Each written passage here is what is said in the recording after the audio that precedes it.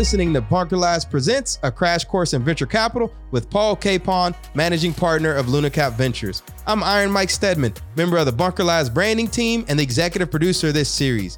In this fifth and final episode of the series, Paul takes off his VC hat for a moment to put on his entrepreneurial one and give you all some words of encouragement as you hit the fundraising trail. Paul pulls back the curtain on LunaCap Ventures and shares his story of building the firm from the ground up. This is an episode you don't want to miss, as Paul is one of the best entrepreneurs I know. By the end of this episode, you'll have a first-hand perspective of what led Paul to found LunaCap Ventures, how he's grown his firm over the years, and the challenges of running a venture firm. Paul's story is a perfect way to close out this series, and hopefully it will inspire you to continue on your own entrepreneurial path. We hope you enjoy this final episode and that it accelerates you on your entrepreneurial journey.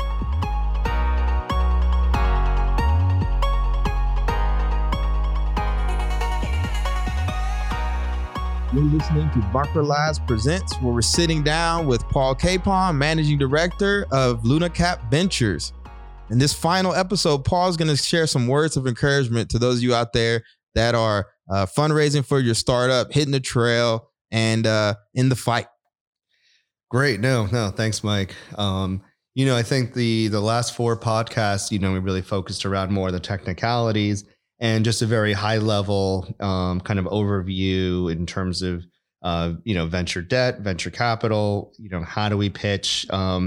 And now I think, it's really, I'd love to kind of just talk about, my story in building LunaCap Ventures and, kind of being more of a, just a human, because I think that there's a lot of misconception that, that VCs are sitting there in their iron thrones and, it's everybody comes in and, they may know everything. And I just want to say that, maybe a lot of VCs might not enjoy this, but I think, having invested in a lot of companies now, and both personally on my own and then through the fund, definitely a lot of lessons learned. And of course, there's experience, there are ways to structure deals, but at the end of the day, everybody is a human being.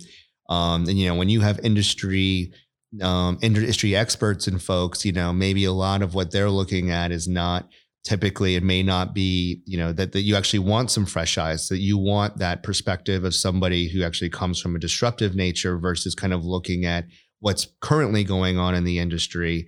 And I mean, it's not to say that there's that certain people, they don't provide value. Of course they do. And I think that, so I want to caveat and just say everything and just make that disclaimer that they're definitely the experts. They're definitely some folks that kind of know how to structure deals and what to look out for.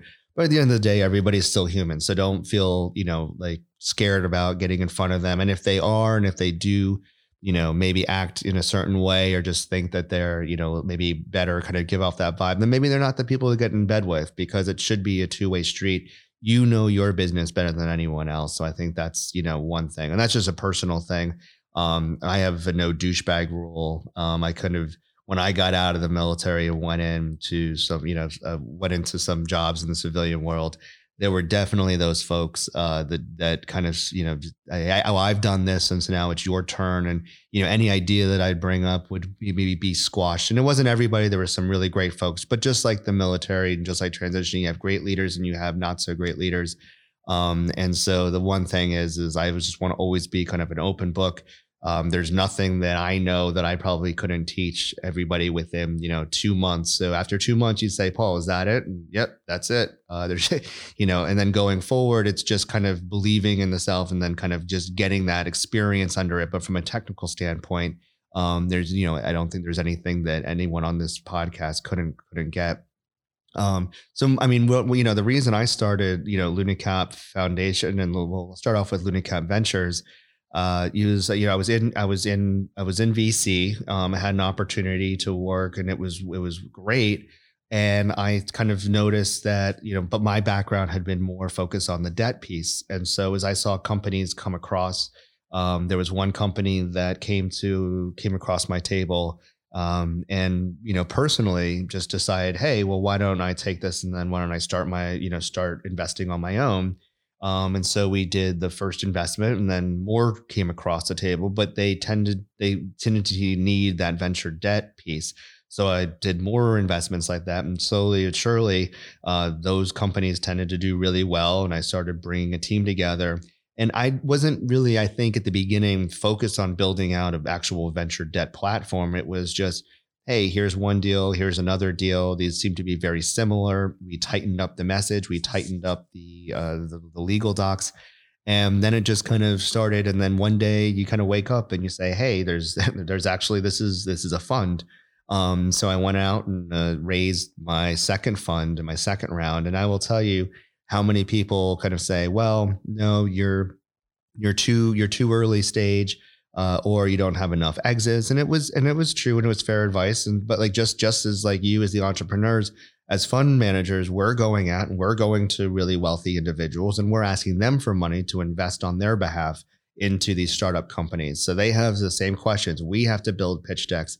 I think everybody thinks that there's like the VC, and that's where the man sits there, the woman sits at the top, and whoever's there, they hold everything, and everybody bows down to them. And I don't know where this person sits, but it seems as though there's always somebody.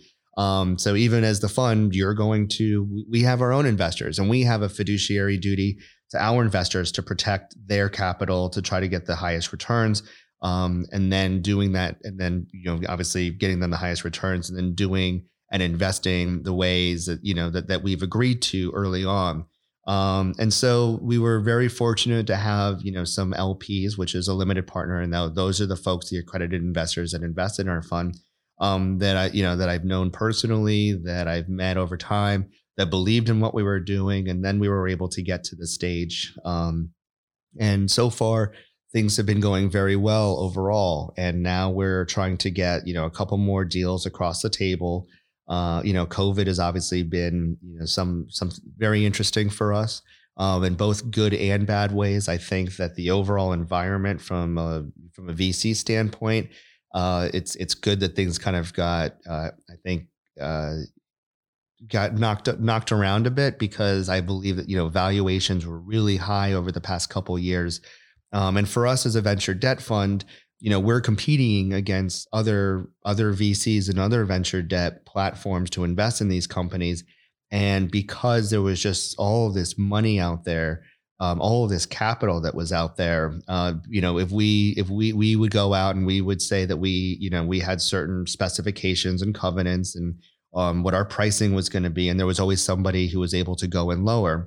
And one of the things that we're pretty strict about is that we want to make sure that we're protecting our LPs, and that we're doing the right things by them by trying to get the highest return. And even though maybe the overall market, there's a lot of volatility there because of the surplus of capital, low interest rates, and this is all before COVID, we would stand back, and then we would wait for the right deal to come across. And now during COVID, I think a lot of that capital's dried up. So it has done a bit of a market correction, which has been really interesting for us. And we've been talking with some great companies, and some of the deals have worked out. And some of them are still in progress, and some of them haven't. But for us, we're always out there. We're having to market ourselves, and it is a two-way street, and going and talking with companies. And additionally, my goal is that hopefully early next year, I will be going out, and I will try to be raising another fund, and trying to raise $30 to $40 million for our next fund. So we'll see how that goes. But we've had some really great conversations. We're much further along in terms of where we are. But just kind of putting, we're still a startup in a certain sense. And we've been at it for 5 to 6 years now, and it took a while to get to this point. But now that we have the traction, the data points, I think, the right check sizes, and we just want to increase those check sizes. Like we're still, just like you're pitching to us, we're pitching to other folks. So, I certainly feel the pain. And, I would say that as an entrepreneur, the other thing to think about is, if you're going into it, just make sure to give yourself enough runway, and kind of doing, 4 to 5 years. Really think about that. It's not just a hockey stick and you go out and you raise money and you're off to the races. It really does take some time. You're going to have the COVID of the world. You're going to have you're going to get knocked down. You're going to have a bunch of no's, and you just have to be able to be receptive, know what data points and when, to evaluate everything. And then you kind of know, okay, this is something that I should consider. Maybe this is something that I don't consider, but just listen to everything that you're getting. Because I generally think that most people just want to be helpful, not just kind of pointing out, flaws for the sake of, trying to sound like the smartest person in the room. I think, that's the biggest reason why I've seen a lot of companies go under, is that they just give up at like year 2 or year 3. And so as you're going into the startup world, thinking about your own personal runway, that's a really important thing. And I know I'm kind of jumping all over from kind of the LunaCap Ventures, how I started it, to this, but I just kind of see a lot of parallels between, what I was doing, which it was a startup, and what you guys are doing. And just some of the things that you just need to be very aware of and just be considerate of. And there's nothing wrong. I think there are folks out there, there's nothing wrong with having another job or creating your own cash flow from one thing so that you can at least put food on the table, and then 100% kind of ease your way and transition your way into the startup community. That is something that, I think, when you talk about folks and you see Shark Tank and they say, are you 100% committed? And we need that. There's absolutely a lot of validation. That's absolutely right, that we want you to be focused on it, but there's also the right time in terms of making that transition. So if you were in the idea phase and you're kind of starting to build something, but as soon as you have that revenue and you're able to start supporting yourself, then that's when you should transition. You should not be having you shouldn't be building and having $500,000 $1 million business, but still keeping your foot in your consulting gig or whatever else you're doing. I mean, I guess if you can, that's great. But that's when, VCs would kind of question, well, hey, if we're going to give you money, why are you still having a full-time job when now this, your job can support you? But if you're still in the ideation phase, you're still kind of feeling things out, you're coming up with your MVP, there's absolutely no reason, until you get your cash flow, to focus on something that does provide you that, because I'd rather the business continue and actually grow to fruition, instead of 100% of doing that, and then you have to kill it because you have to go and then go back to a normal job, and so you decided to stop. So I think those are things to consider. And as you go in and talk with VCs, like we're people, we have our own interests, and we have kind of what we want to invest in our so. I think it should be, just going in, having a conversation, being honest, and being open. And I think the VCs will do the same. And once again, they may not know anything about the industry. So you are the expert. So I think it's a two-way conversation. And definitely think that that's important. In terms of, anything else that, I can help out with, once again, www.lunacapventures.com, feel free to email me if you have any questions. There are a lot of times where it's like the 5-minute rule, where at least if I can help out, if I can set aside some time throughout, like on a Friday afternoon. But it is a 5-minute rule, because I want to help out everybody, but I can't help out everybody. So it's kind of, if I can make a favor in 5 minutes, it's the 5-minute favor. So I think that's one thing that I, have to get good at, but always happy to, kind of converse. And if you're at a Bunker Labs event, always happy to, definitely, come up and have a conversation. And then additionally, for those of you that might be thinking about going the education route, and maybe thinking about either starting a company, or it could be going to get an MBA.